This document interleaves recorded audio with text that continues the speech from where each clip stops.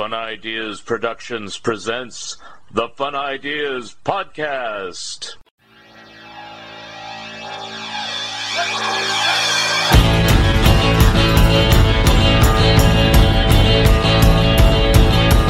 I'm having so much more fun now. I have let them show me how to live their way.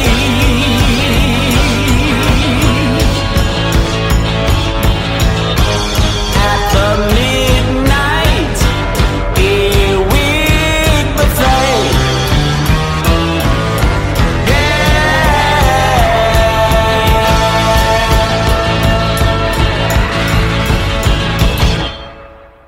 Hi, this is Mark Arnold, and welcome to Fun Ideas Podcast number 226. The Fun Ideas Podcast is brought to you in part by Freaky Magazine. I contribute material to every issue, so give it a try. Hey kids, have you read Freaky? The magazine of weird humor for freaks like you. Freaky Magazine is a way-out collection of weirdo comics, kooky gags, photo funnies, social satire, and surreal collage. 52 pages of insanity in the tradition of magazines of yore like Cracked, Plop, and Zap. Special offer for Fun Ideas listeners, get a free sample copy in the mail, made of smelly newsprint and smudgy ink the old-fashioned way. Just message your mailing address to theslowpoisoner@gmail.com. That's theslowpoisoner@gmail.com while supplies last. You remember them from your childhood. Casper the Friendly Ghost, Richie Rich, Hot Stuff, Baby Huey, Sad Sack and Little Audrey. You read them in comic books and saw them on television and in the movies. Now you can read about how they and other Harvey comic characters were created in two great books from Mark Arnold and Fun Ideas Productions, The Best of Harveyville Fun Times and The Harvey Comic Companion. Both are available from Amazon. The Companion is also available from Fair Manor Media. They are available in hardcover, paperback, and ebook versions. Order your copies today. Friends, have you tried Lee's Comics? Lee's Comics is better than the leading comic book store. Wait a minute. Lee's Comics is the leading comic book store, based on arbitrary standards set by Lee Hester himself. Lee's Comics was named as one of the 21 best online dealers by popoptique.com. To shop the Lee's Comics eBay store, go to eBay and search for Lee's Comics Inc. That's LEESCOMICSINC, period. Don't forget the period. Mention the Fun Ideas Podcast when you order, and you'll receive a free bonus gift. The revised second edition of my Monkeys book with Michael A. Ventrella, called Long Title, Stars of Walt Disney Productions, and Pac-Man, the first animated TV show based upon a video game, are my latest books out now. Unconditionally Mad, and Not Just Happy Together, the Turtles book, are in production. I'm also working on my TV Cartoons That Time Forgot book, plus articles on canceled Harvey titles, and making contributions to Freaky Magazine. On today's show, we have an artist, instructor, and historian. And along with our returning animation historian, here they are, Rob Stolzer with Kamden Spies. Hi, this is Mark Arnold with another episode of Fun Ideas Podcast. And today I have a new special guest brought to us by Kamden Spies, who's a returning guest. And his name is Rob Stolzer. How are you? And how are you? I am doing well. Thank you, Mark. So, Kamden brought you with us today, Rob, and basically what I know about you is you're an artist, you're a writer, you're a teacher, and a big fan of comic strips and animation, things like that.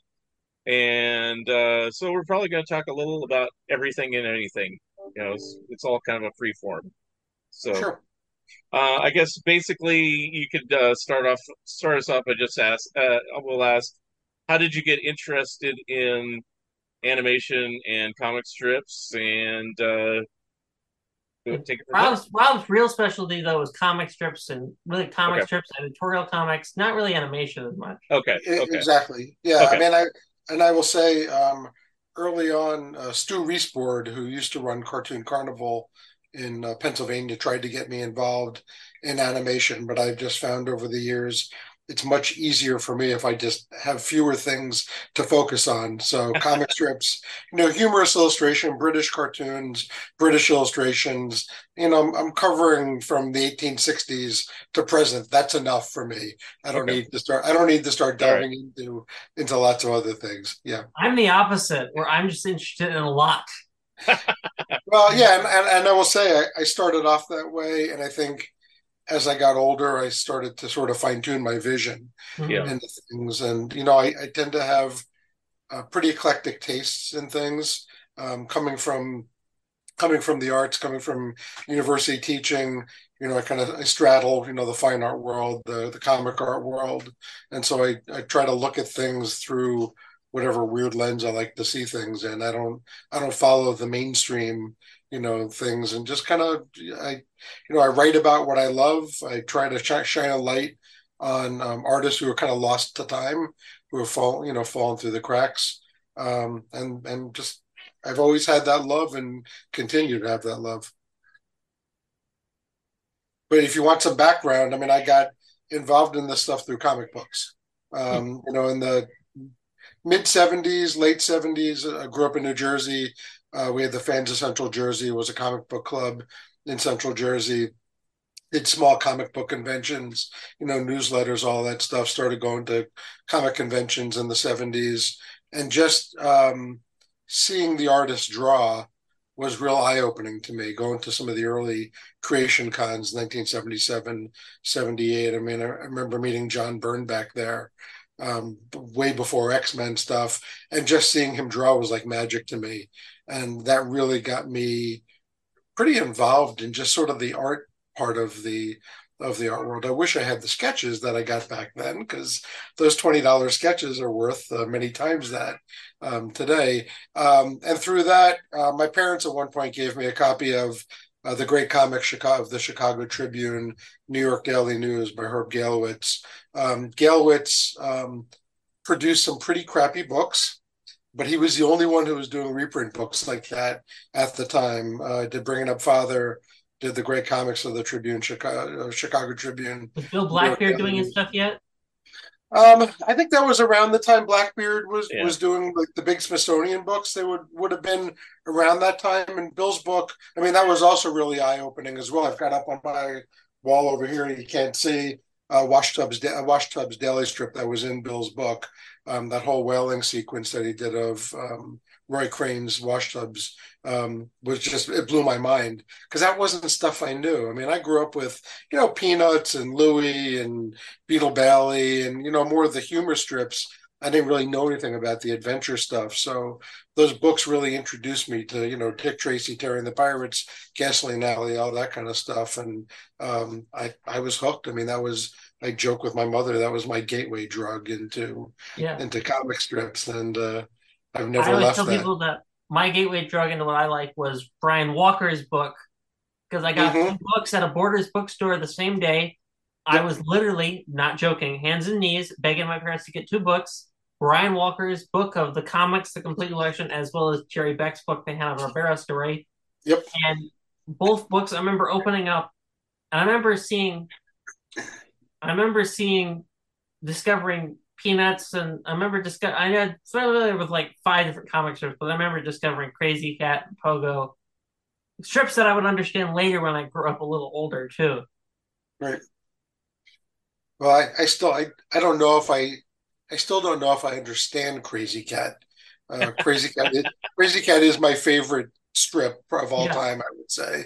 But understanding it, it's one of those strips I don't feel like I need to understand. My favorite, by the way, I wanted to tell you, I never got to tell you I discovered my favorite Crazy Cat storyline the other day. I was reading something, and because I'm a big silent movie buff, and I bought those Fantagraphics books I've been buying, the newer editions of the Crazy Knickknacks that they've been publishing recently, which I hope they come out with the next one soon. But Harold Lloyd, there was a Harold Lloyd storyline, and I love it. Yeah, he did. He touched on Chaplin at some point, Yeah, Lloyd. he reviewed the Gold Rush. Yeah. Oh, yeah, that's right. Yes. I mean, he would get into some pop culture stuff Yeah, throughout the strip. I love that Harold Lloyd storyline though, where Crazy dresses up as Harold Lloyd. Yeah. So you had a question, Camden, right before we started. I guess ask it again. Um, yeah, I have a question about your websites because Yeah. Yeah. you run a lot of different websites. In fact, when I was Yes. searching for Mark, there were a couple of websites I'd never even heard of. Because I knew you ran the Mr. Oswald website. I Yep. did not know you ran the Greg Duncan website. Right. Great. That was new to me until today. Yeah. And Duncan, um, If you could, I was just wondering, could you like give us an effort, in essence, of who these artists were? Because these are more. yeah, I will give you a quick rundown. So, early in my collecting, I grew up a Sad Sack comic book fan. Yeah, The earliest comic I yeah. remember, I remember buying was a Sad Sack comic, and somewhere I've got the number and the issue because I'd love to find the cover art to it at some point. But Mark might be able to help you since he wrote the book on Harvey well, Comics. well, no, I know. I mean, I know which issue it is. I'd like to find the cover, the original art though, for It's the a cover. George Baker one, right? It's not a It's a George Frederick. Baker cover, and Yeah. I love, Okay. I love, I love Baker's late stuff. It's just so Bigfoot, goofy kind Yeah. of stuff. But my father bought me that comic on the way to. He worked in New York, and I went with him one day. So at the train station going to New York, he bought me the comic, and so I knew of Baker when I bought some of the first the collections of Sad Sack from World War II, the ones that appeared in Yank magazine. And in the back of the first volume is a portrait of Baker by Gregor Duncan. And that was my introduction to Gregor Duncan. It's a really beautiful pen and ink portrait of Duncan. And so many years ago on eBay, I had picked up some World War II pieces that Duncan did. He did when he joined Yep. the Army Air Force. He did publicity work, I think in Colorado, I believe, and did some like training sort of illustrations. And I'd never heard. I mean, I heard of him only through the Sad Sack book. And so I started just doing a little bit of research. There we go. There it That's it. There's George Baker by Gregor Duncan. And so I started doing some research, and I ran What is across that book, Mark? What? it, This that's is the called original. Sad Sack. My Yeah, there dust were jacket's ripped, unfortunately, yeah but it's there were two volumes of that, so that's yeah. the This is first the first one. I have the second one over there, Yeah, they're but wonderful books. yeah. But in doing some research, I ran across an archive in Nevada, um, part of which featured an oral history by Duncan's widow, Janice Goodhue. And so, I'm looking around because as a researcher, you gotta follow any dead ends. I had no hopes that she would be alive because she would have been in her 90s. So I start, looking in Nevada. Sure enough, she was alive in Reno, Nevada. And I wrote her a letter and I just said, I'd love to do an article about your husband. Would there be a chance to, I wrote questions to her. Well, she called me up. Long story short, my son and I always did a lot of road trips out to the Southwest, from when he was very little. And so on one of these road trips, we detoured to Reno. I met her, interviewed her. I think she was 95 or 96 at the time, and telling me stories about, after her husband was killed in World War II, Bill Malden consoled her and gave her this big, beautiful drawing that, she donated to a family friend at some point. But she was also overseas because she worked for the Office of like Wartime Information, OWI, something like that. And so that became the basis for the article that appeared in Hogan's Alley, the Gregor Duncan article. Probably the first thing written about him since any obituaries, appeared in print after he died. And he had an incredible life. I mean, he was there during early labor movements in San Francisco and New York. He was there at Cafe Society in New York, the first interracial club in New York, where Billie Holiday introduced Strange Fruit, and Zero Mostel was the first MC of that club. He did a mural on their wall and received like a $75 credit that Janice said they never used that entirely because this is the 30s. $75 went a long way in the 30s. And he also, besides, he did a lot. I think he illustrated 10 books. Worked for PM newspaper. Worked in a lot of publications. Judge. He worked in Whiz Comics 1 through 10, doing was it Golden Arrow? Might have been the Golden Arrow. Yeah, he did. He worked on 3 features. And I know, I talked to Steranko at one point about him because Steranko had talked to an editor who worked at Fawcett at that time, who spoke highly of Duncan. But it gets kind of confusing because I think that he's credited as Greg Duncan for Whiz. And so people don't make that connection of Gregor Duncan and Greg Duncan. And he also worked for like the Daily Worker under a pseudonym. He took his part of his mother's maiden name. His uncle was Maynard Dixon, the very famous Western painter. And so I think he became like Greg Dixon or something for the Daily Worker. I was never able to find any of those published cartoons though. But, once I had all the information, it seemed silly not to do anything with it. And so, I talked to the family and I just said, do you mind if I put this together? And, I haven't done much with it since I got it started. I mean, I'd like to, now that I'm retired, I'd like to be able to, do some blog posts now and again just to keep it active. Same with the Mr. Oswald site. But that was really the basis for it. I mean, that Sad Sack is the cause of my Gregor Duncan interest. You never know. You just never know where these threads are going to go. I mean, right. And I don't close any doors on any of this stuff. You mentioned the Mr. Oswald site. I mean, I interviewed Russ in 1995. I wrote him a letter because I found out where he was in Gibson City, Illinois. He wrote me back and said, call me up and we'll set something up. Well, the guy was 101 years old.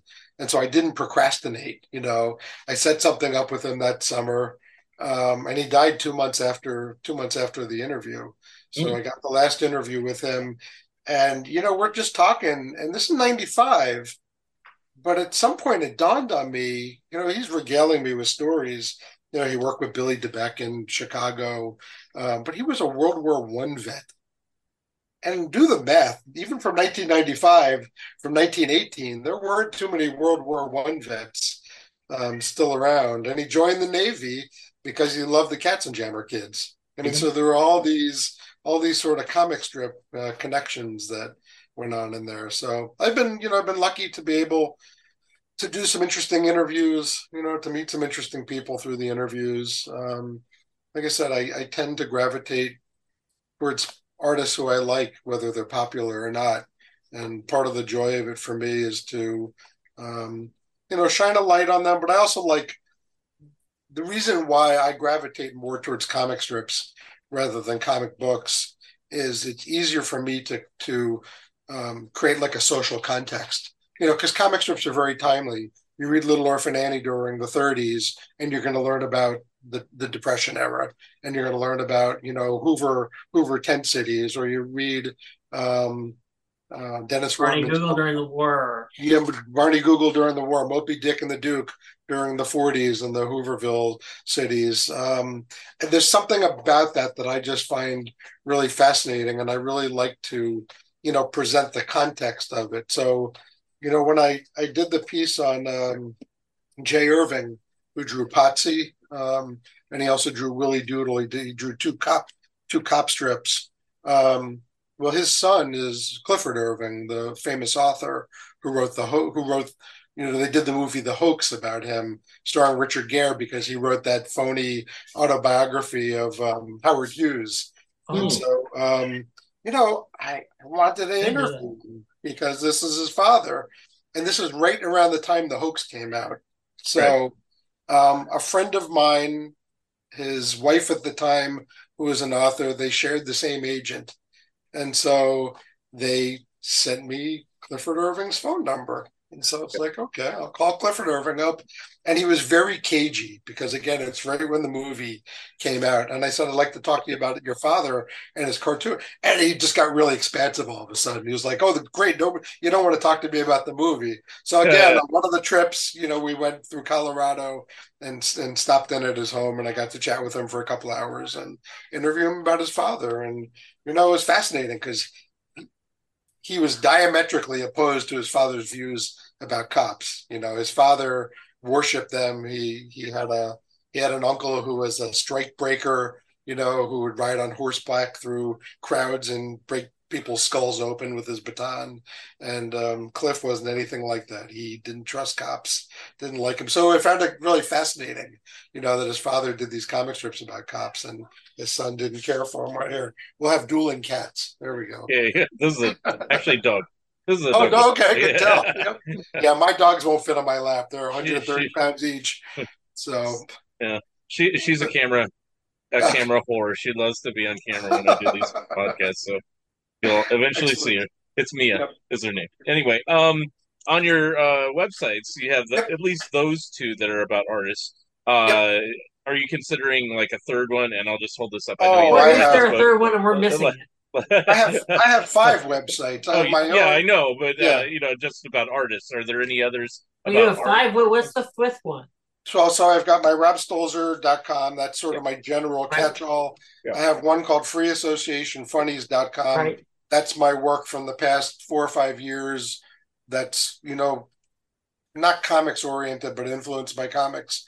But then the one that's my most recent passion is my inkslingers.net. Yeah. And that's the one, that's my blog post. And I just have a long list of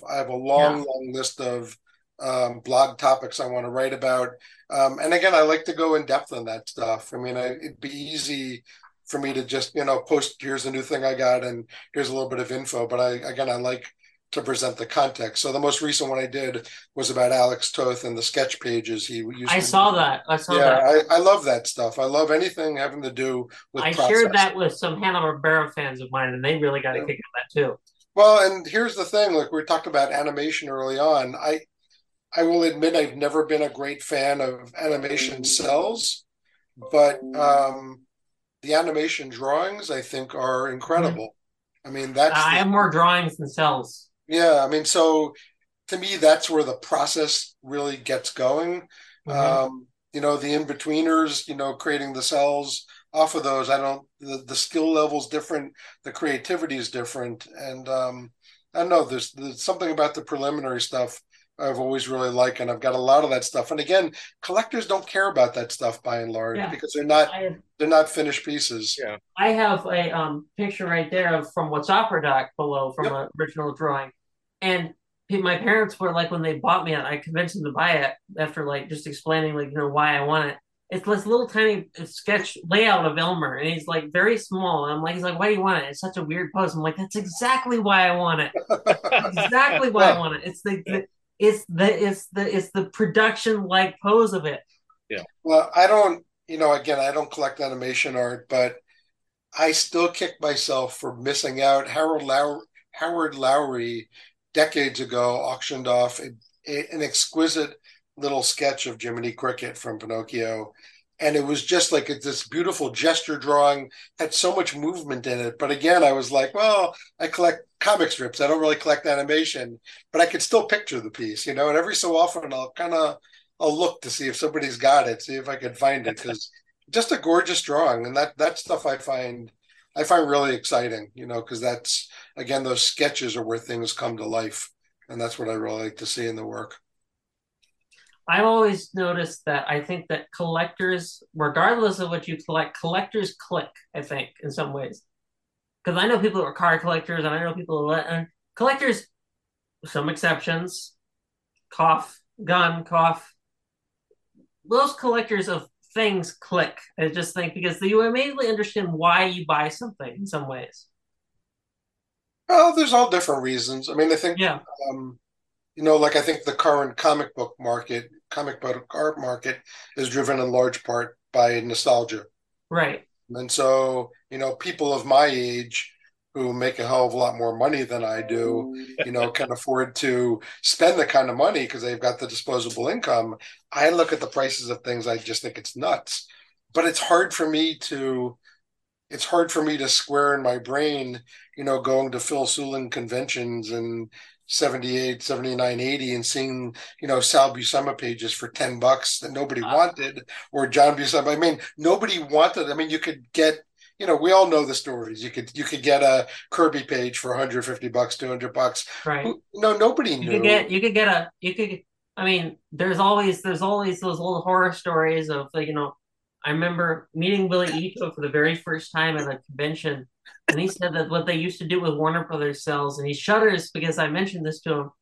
They used to just throw them on the floor, and they used to just walk around them like. Yeah, well, they didn't have any monetary value. Listen, No. a friend of mine who's been collecting longer than me, and I've been collecting about 45 years now. He was one of the first people to get a painting from Karl Barks. So we're talking 70s. Back then, a Gump's Daily strip by Sid Smith was worth the same as a Barks painting. So he traded the painting. He traded the painting for a Gump's Daily strip. The Gump's Daily strip is worth about the same today as it was back then. But nobody has a magic 8-ball. Yeah. You always hear those old myths, like Mort Walker saying that he wanted to make the Cartoon Art Museum. I don't know if this is true because he saw like Crazy Cat Daly's original art like in sewers or something like that. Yeah, that I don't know. So I'll ask my question again. So yes, you have 5 websites, but you have 2 specifically devoted to specific cartoonists. Are you thinking of adding a third? And would that third possibly be George Harriman, which is why I held up this book? Yeah, probably not. That's fine. Or any other maybe lesser known artists. Mark, look, I just retired from teaching. I taught for 33 years. Yeah. And I just kind of want to do what I want to do. I won't do any of this stuff if it's not fun. If I can't write about the stuff I want to write about, Tom Heinches from Hogan's Alley has given me carte blanche. If I want to write about something, he'll let me do whatever I want to write about. There's no money in it, and that's okay because it gives me an outlet, and it gives me a chance to shine a bit more light on cartoonists. George Harriman doesn't need any more light at this point, and Michael's book is fantastic. So much detail, so much flesh added to the bones of Harriman, who was a pretty enigmatic character. But his art is, I have ideas about doing a blog post about Harriman, but it wouldn't be like a general thing about the strip. It'd be some offbeat thing about the strip, maybe looking at, to me, what I consider the three periods of Harriman. The early stuff that was really this beautiful sort of quickly and beautifully drawn work. The middle period where things kind of slowed down a little bit, when colors added to the Sunday pages. And then the late stuff, which is, I kind of liken it to him drawing with one foot in the grave. It's like Johnny Cash's late work where he didn't have a great voice anymore, or Billie Holiday's late work where her voice was almost gone, but you could just still get something from their hearts. That's like Harriman. Yeah. And so I would like to do something like that, but it's not really website worthy. It's not enough to really do a full kind of a website. So I wish for 2 things to be done about Harriman. 3 things. 2. One of them is I wish that someone would do a good book of the dailies. I wish that someone like Fantagraphic or someone would reprint the daily strips. They have been reprinted some.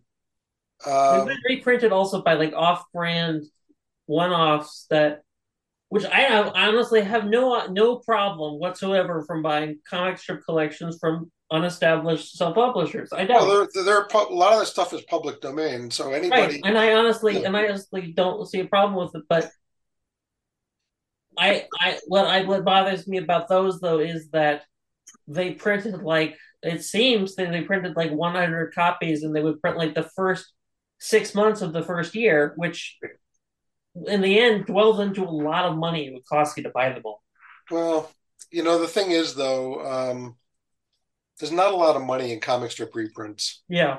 When Dennis Kitchen was still in Wisconsin, when I moved here, sorry, Max, when Dennis was still in the state, I worked for him before I started teaching, and I worked on like doing paste. We did wax paste ups of books and things. Oh. And he published Nancy to help pay for other books because Cottonwoods wasn't going to make any money. I'd say probably, The Spirit, Little Abner, and Nancy were the things that made the money, Yeah. for Dennis back then. But that allowed him to do other projects because they helped pay for those projects. So, that stuff's in public domain. That's why I think it was Eclipse who did the Crazy Enignex books in the 80s. They Right. couldn't use Crazy Cat because that's copyrighted, but they could use. Right. Is that why the Fantagraphic calls them that too?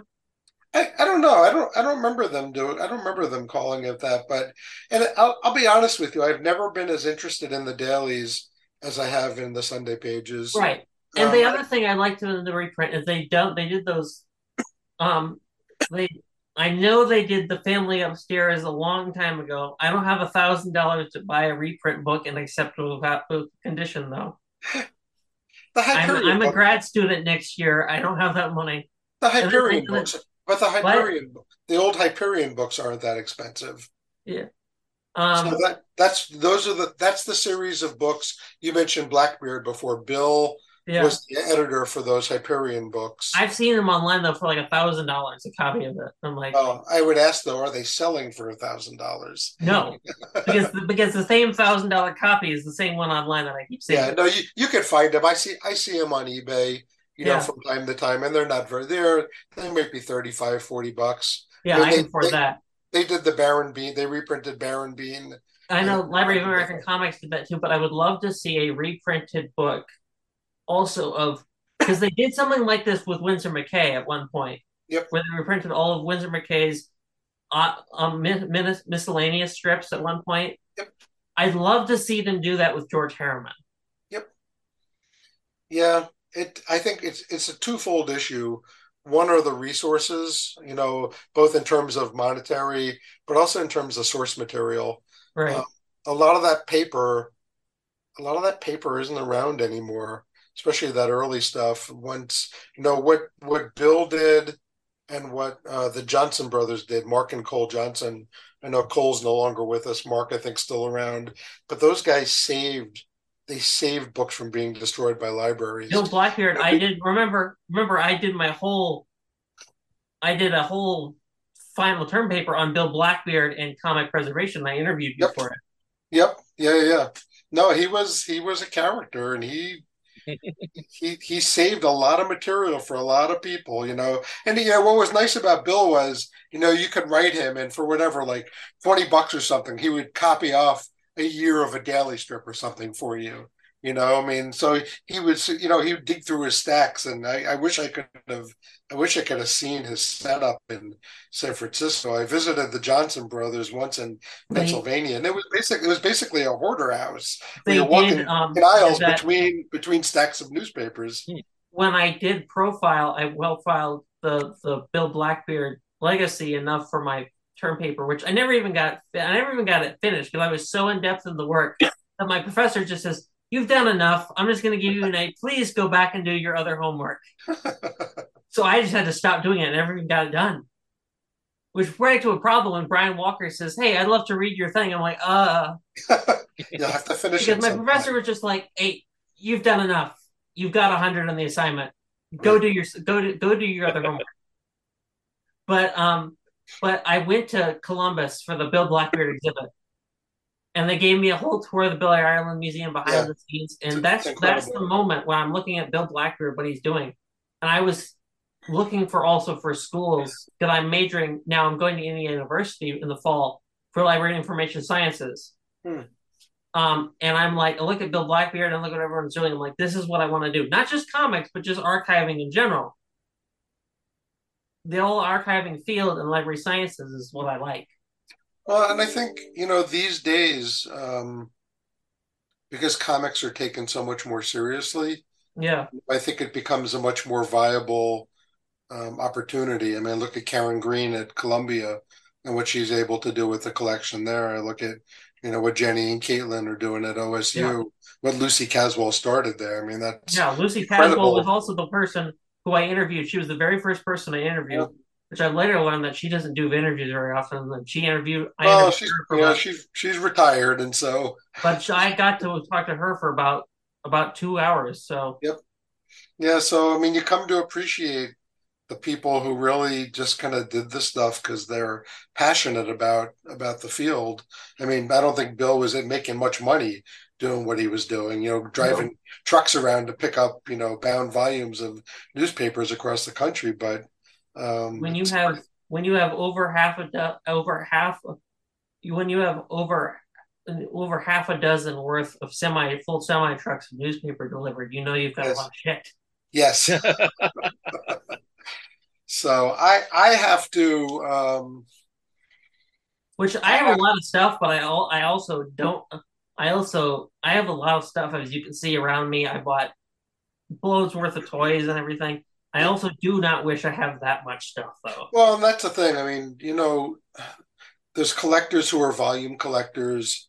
There's collectors who are kind of black hole collectors, where stuff goes in and it never comes out, and it's never really used in some way. I've always collected in a way, if I could buy 3 of something and sell 1 or 2 of those things, make my money back and keep my favorite thing out of that, that's always seemed to work for me. But I've got a small office and I've got a small storage area in our basement area. And, I don't collect figurines. I don't collect sort of the ancillary stuff. I can't. I have to stay focused on the stuff, and even books. I mean, you were talking about, wishing that, Harriman would be reprinted more. We live in such a golden age of reprints right now. I can't keep up. I can't either. I can't afford to. I mean, what Pete Maresca is doing with Sunday Page Press, what I'm looking at my Terry and the Pirates and Little Orphan Annie and the LA. Those, I mean, the collections are incredible today. I know there's a new Terry and the Pirates collection. I have 2 Terry and the Pirates collections already. I don't need a third one. I'm sure the reprinting is incredible, but I mean, at some point, it's like it's got to be enough. I have the negative that both of you don't have, and that is that I am many years younger than you, meaning that I missed a lot. Yeah, right? but you'll also see, when I'm dead and gone, you'll be seeing a lot more than I've ever seen. I mean, to me, this is the best time to be starting in this area because there's so many resources available to you. The one problem I have being a person who watches old movies and animation and comic strips is that I got a full shelf in my closet and I got a full shelf in my bedroom. They're all so full that my parents are afraid they're going to break. Yet I can't stop buying books because I just love it. Yeah, but that's how you curate a collection, though. No, it really is, and that's why I think it's important to have a focus. I like having my big little books displayed, and I'm going to keep them that way. Mm-hmm. Yeah. Just curious, Kamden, I never asked you. I mean, you're young. You can still buy, but do you ever sell anything? Do I ever sell anything? I asked Tim Hollis the same thing. Do you ever purge? He says, never. I never purge. I do purge. When it comes to the point where, like, when I was buying, anything that had a Warner Brothers character on it when I was 8, well, most of that stuff means nothing. I could give a crap of what Taz was on in the 1990s. I want something from the 1960s, so I get rid of all of that stuff. Yeah, I do purge. Okay, I'm curious when because comes that I'm no longer interested in something, it's purged. Yeah, it happens all the time. Yeah, which is fine. I do the same thing. It's like, and I try to keep. This is totally off topic, but I'm a huge Beatles fan. You know how many Beatles things there are. Oh, yeah, three or 4. Yeah. So I mean, it's like I've gone through. I used to have probably about 200 Beatles books. Probably now I have about 50 because you go through and I go, I'm never going to read this one again. This is some guy's opinion. This is not informational. This is this, that, and that. And so you get rid of those and keep the cream of the crop of everything. Right. And you could do that on any subject. I just happen to mention Beatles, And I look on my shelf and I find that I have books in the Marvel Cinematic Universe. I'm like, I don't even like the Marvel movies. I'm more of a DC guy. Why do I need these Marvel books? I'm just going to get rid of them. Yeah. Okay. Right. So you're learning. Buy more Popeye. Yeah. I mean, again, Popeye. Anything with Popeye on it, it's not going to like. I don't know if you've been to the Popeye Museum, and I've shown this on Mark's podcast many times, but I'm proud of it. I don't know if you've been to the Popeye Museum, the fan museum in Chester, Illinois. No, that's where he was born. I know. Yeah. I bought this there. They let me buy this. This is a 1942 Sirocco figure. Nice. You see, that kind of stuff I'm not going to get rid of. But I mean, right. the Popeye toys that I bought when I was 10, that they're from the 90s, they're gone. They're going to be gone. Yeah. Right. But and again, I mean, for as long as I've been collecting comic art, I sometimes I'll buy things with an eye on selling things so that I can afford to buy other things. And for a time I was doing an e-sales list a few times a year, but school got so busy. I think I did one last year and haven't done one in a number of months, but I've got one. I've started to work on one for August. And if I can do a sales list every 4 or 5 months, 2-3 months, whatever, that helps to replenish the coffers, to pick up more things. But at the same time, I've been collecting for 45 years. I'm 61. I don't plan on having a Viking funeral and burning all this stuff. And so, I'm not taking anything with me, so if there's ever grandkids, some of this stuff will be sold for college funds, things like that. I don't understand the idea that I know there are certain collectors that they refuse to there are certain collectors that, though I can think of, that probably would refuse the idea of having their stuff sold when they die. They want their kids to have it or whatever. I personally think it should be sold or go to an archive. If I was older, I would say, do whatever you want with it as long as it goes to a good place, because it's not going to be a good place rotting around here when I'm gone. Well, the reality of the situation is, when that collector is dead, they no longer have a say where it goes. Yeah. Recently, I don't know if you follow the heritage auctions, but Bob Murphy's collection of Terry and the Kniff work was up there for a number of months. And Bob collected for decades, and I didn't know him well. I just knew him a little bit. We did one trade, 25 or 30 years ago, but he had nobody to really leave the work to. And so it all went to heritage, and now other collectors get to enjoy that stuff. And so, should stuff go to archives? I mean, I get asked that, frequently. Part of this is my retirement. I've invested a lot into it, both money-wise and kind of sweat equity and research. And so, in my case, probably won't go to any archives. It'll be sold eventually.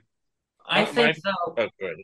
I wanted to ask, I know that there's a person who does animation art, fake art.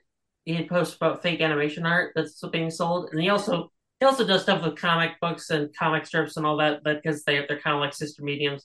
But he's noticed there's a lot of fakes being sold on heritage auctions right now for art and drawings. I don't see a lot of fakes on heritage. I've seen some. Yeah. I've seen some at most major auction houses. More on eBay.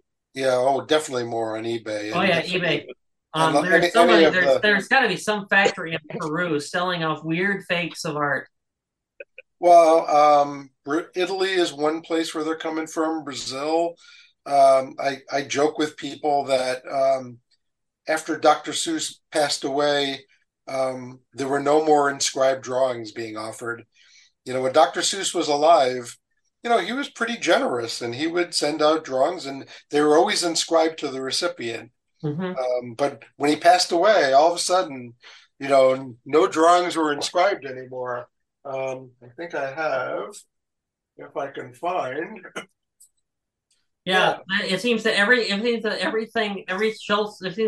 has a Schultz drawing, and the very bottom and the very small print on eBay, it says, "This produce was made by or in the styling of the creator." There's a very, very small printing to like legally get out of it. That's the way that they. I have to look at reviews. Reviews are either two things. I noticed for these things. Either one, they're fake. They're fake reviews by robots or whatever. Oh, cool. Oh, cool. So that was inscribed to me. He was very generous. You sent him something, and you included a self-addressed padded envelope, and he would send it back to you and inscribe it. You sent that particular book. I sent that book. I've got a couple books signed by him. He did on his stationery. He did a drawing of a Flit can for me. He used to do the Quick Henry the Flit ads, the bug spray ads, and I've got another Cat in the Hat drawing. It wasn't a big deal back then, I don't think they were bombarded as much as people are today. Right. Yeah. What was that? I also wanted to say though that I think that it's always it's always four people who get faked on comics. I notice it's five people for them reasons. I think Andy Warhol is a comic artist. Every drawing of Mickey Mouse has Andy Warhol signature on it, and I'm not really sure why. Mark, you've seen those weird Andy Warhol drawings. Yeah. Yeah. Like, how do you pronounce that guy's name? Tu or Toe? I have no idea. Oh, okay. Who is that? The one that has the website on Facebook of fakes. His first name is spelled T-O, and I don't know if it's Toe or Tu or. Oh, is that Toe Frug? Is that? Yeah, but I don't know how to pronounce it. If that's how you pronounce it. Yeah, I'm not sure. Okay, and I don't want to mispronounce it, but I always say Toe Frug, but I don't know if that's the case, Then there's Kirby, of course. Yeah. And then there's Schultz. Yeah. And then there's Dr. Seuss. But then there's Bob Kane. Apparently, everyone thinks that, and these fakers think that Bob Kane drew everything. Yeah. And it'll be like a picture of Superman with Bob Kane's signature on it. And I'm like, when is this coming from? Where are their sources for this? Bob Kane's authentic sketches were pretty bad, so yeah. Sometimes the forgeries are too good. Yeah. I'm sure there are others. They look like Grant Morrison just drew it.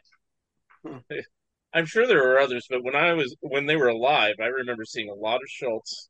Mm-hmm. And what was the other one though? You just said his name. I can't even remember. Kirby. Not Kirby, strangely enough. I can't remember the other one, but Kirby's fakes are so bad. I can't take it seriously. But it's just funny, I guess Schultz never clamped down on it too much when he was around. He figured, it's like, but you could tell, it's easy to tell the Schultz. People think those characters are easy to draw. They're not. No, but anyway. What was I going to ask? Rob, so you were a teacher for a number of years. Yep. Did you teach art history, or what did you teach? And did you teach a number of different things? I taught mostly studio classes, painting, drawing, illustration. I taught a graphic narration class. I didn't teach art history per se, although I taught it in some of the classes, and I taught kind of an art appreciation for non-major class, but that was a combination lecture and studio because I wanted the non-majors to have a chance to be able to draw as well, because a lot of the students wanted that opportunity. The graphic narration class was a class I created. I really love doing it. I'm not a fan of the term graphic novels because so many of what we think of as graphic novels are not novels at all. I mean, you think about, Mouse is not a novel. So graphic novels to me, the term doesn't encompass nonfiction. So I prefer graphic narration.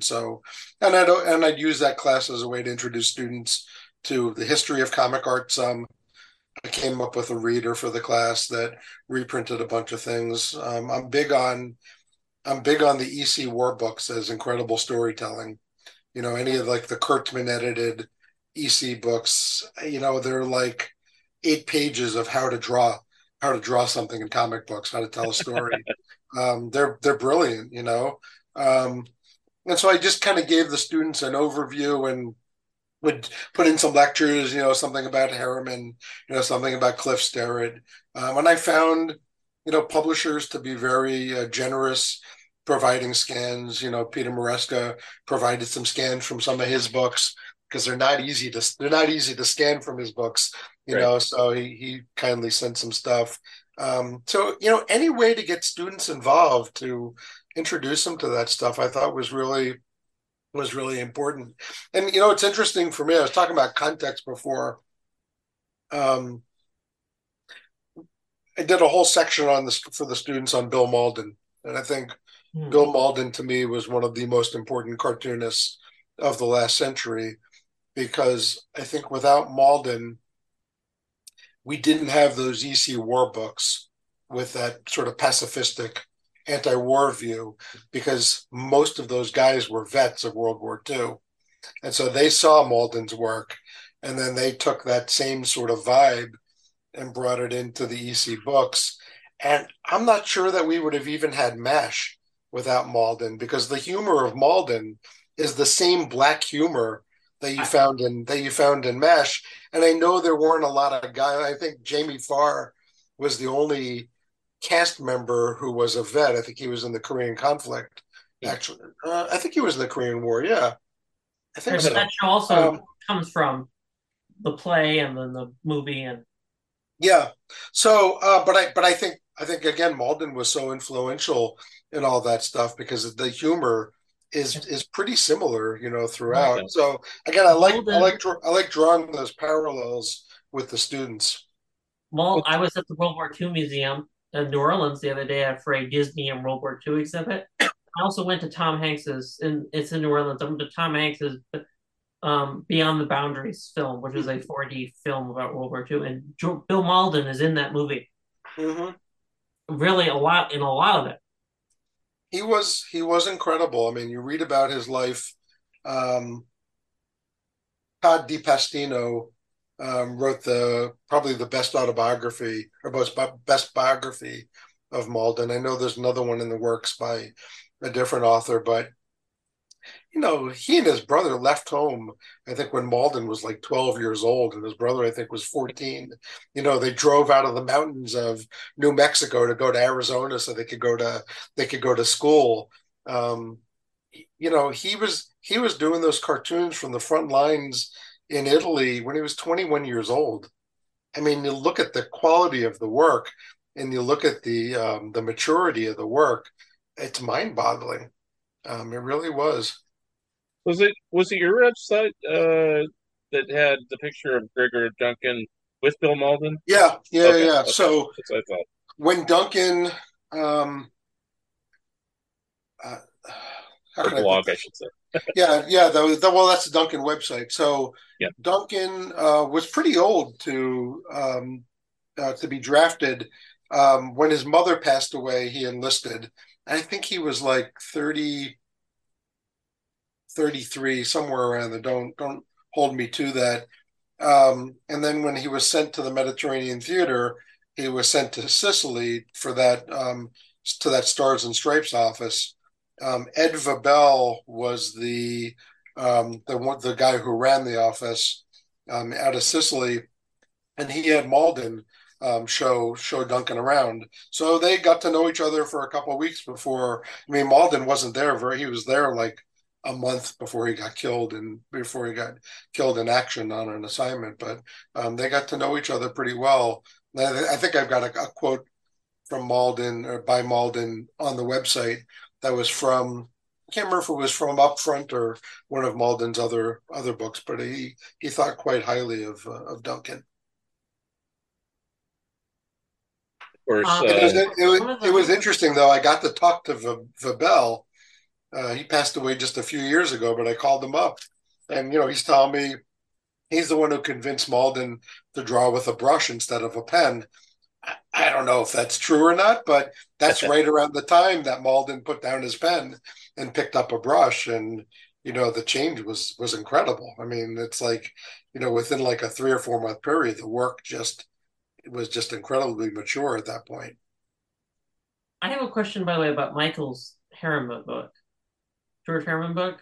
Yeah.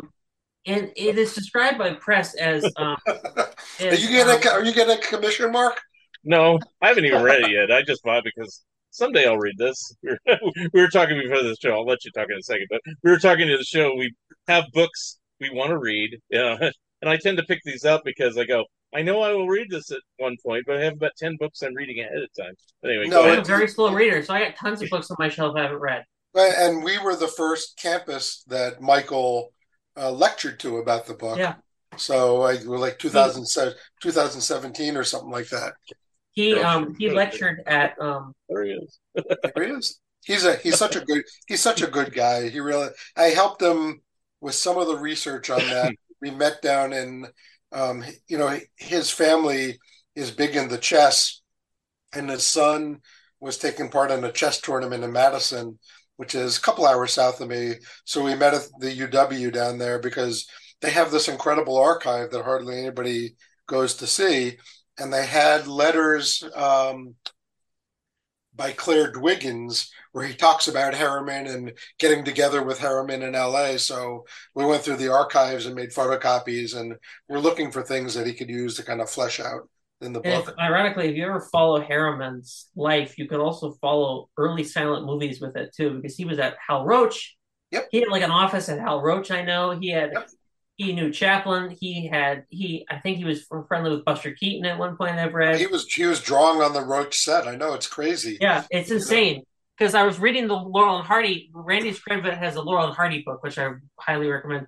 And it mentions very briefly, but it does mention in one of the early silent Laurel and Hardys, it says that Harriman worked on some thing to do with it. And I'm like, wait, George Harriman? And apparently I asked Randy and they said, yep, Harriman was on the set of the Roach Law. I'm like, wow. Yep.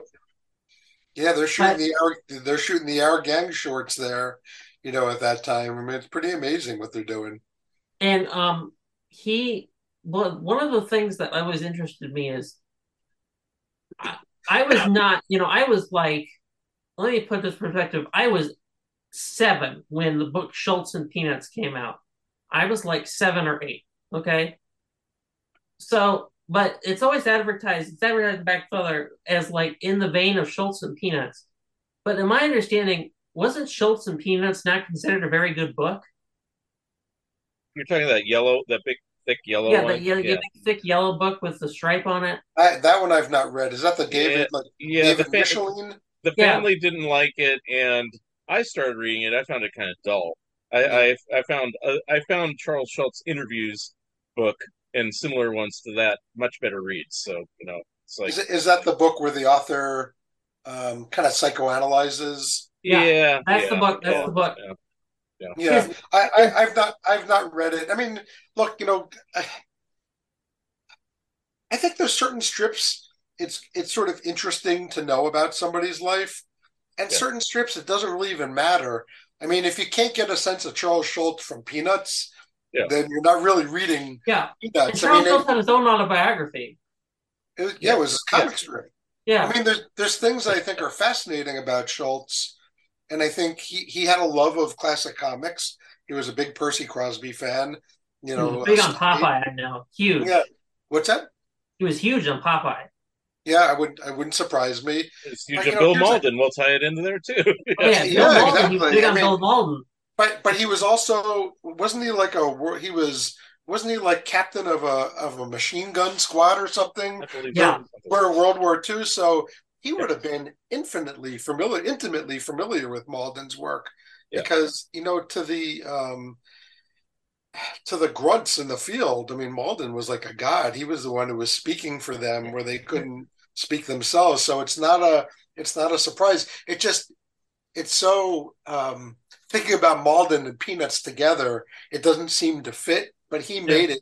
And there is a strip they both drew together. I don't know if you knew that, like 96 or something. Yeah, like that. or Schultz used images of Malden. It might have been, sure. but I don't give know him credit. So it's like Malden was so influential. I mean, Ralph Bakshi is a huge fan of Malden's and tried to do an animation special with him, and but that's a strip that just doesn't. I think that there are certain strips that work. I think I've argued with this before about adapting comic strips.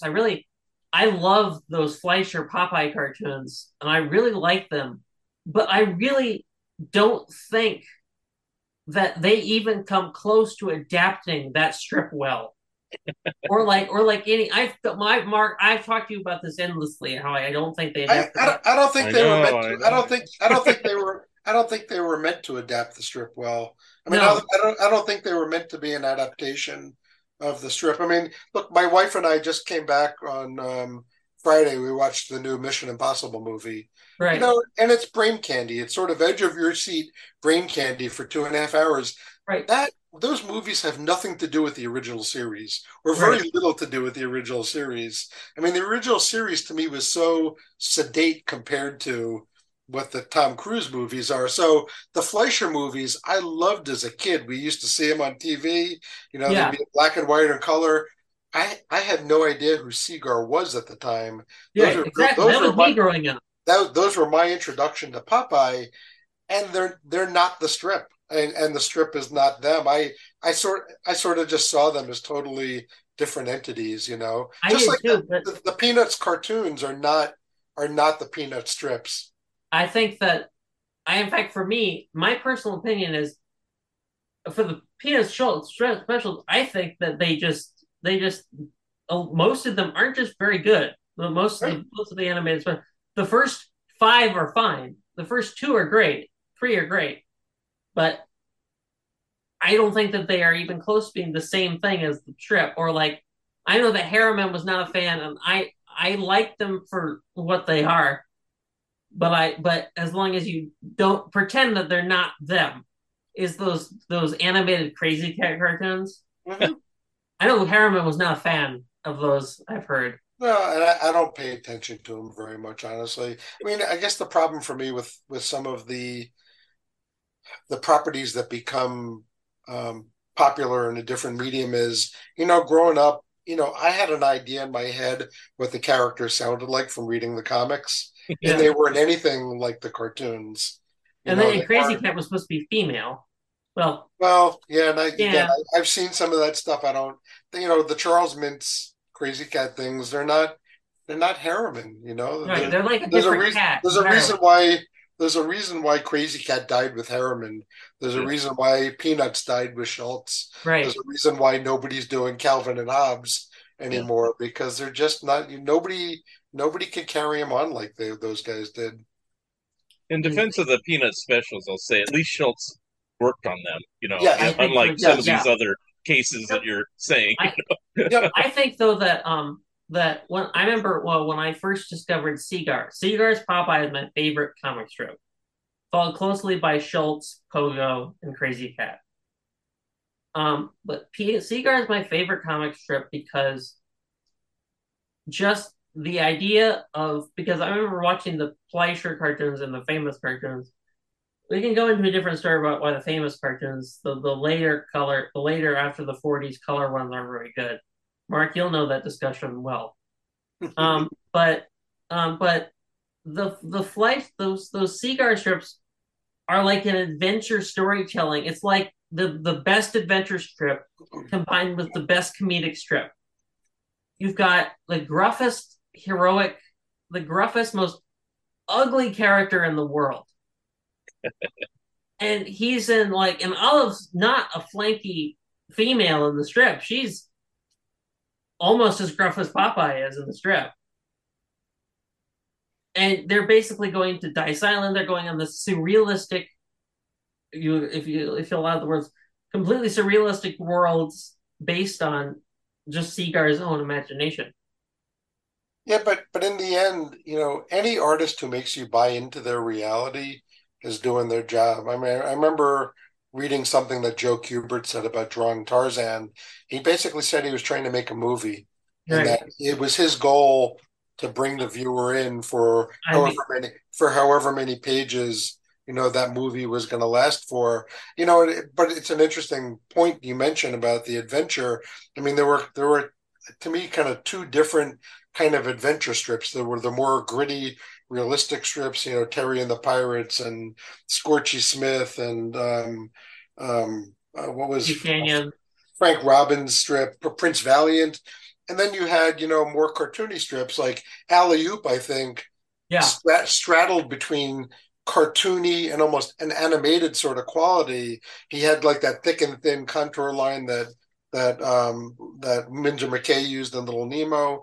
But then, Roy Crane to me, is really the master of the adventure strip in that sort of Bigfoot cartoony style. But man, could he write a strip? He could draw anything. And it wasn't like that realistic sort of a strip. And so there were a couple different schools of these sort of strips that were going on at the same time. And I get such a kick out of that they can all work in different ways. And, again, the thing with the students I try and put into context for them was, movies are fairly young in the 20s, very young. Radio is in its infancy in the 20s. I mean, you've got comic strips was your adventure.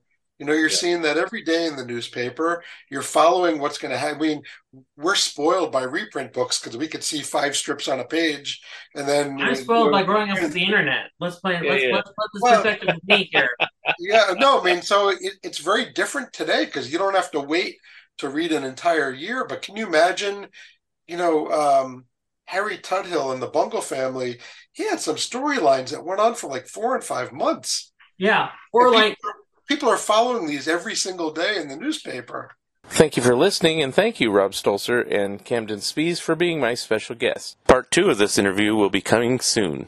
Remember, you can always watch the video version of this episode on YouTube. Episode number 227 will be coming soon. If you would like to comment and or be a guest on this podcast, please drop me a line at funideas.mark@gmail.com. Become a Patreon of Mark Arnold and Fun Ideas Productions. If everyone listening just contributed $1 a month, that would be a tremendous help in continuing the production of my books and this podcast. Also, subscribe to my YouTube channel. The opening and closing music for the Fun Ideas podcast is provided courtesy of Andrew the Slow Poisoner Goldfarb and is used with permission. This has been the Fun Ideas podcast. This is Mark Arnold speaking. This episode is copyright 2022. Fun Ideas Productions. Thank you and good night.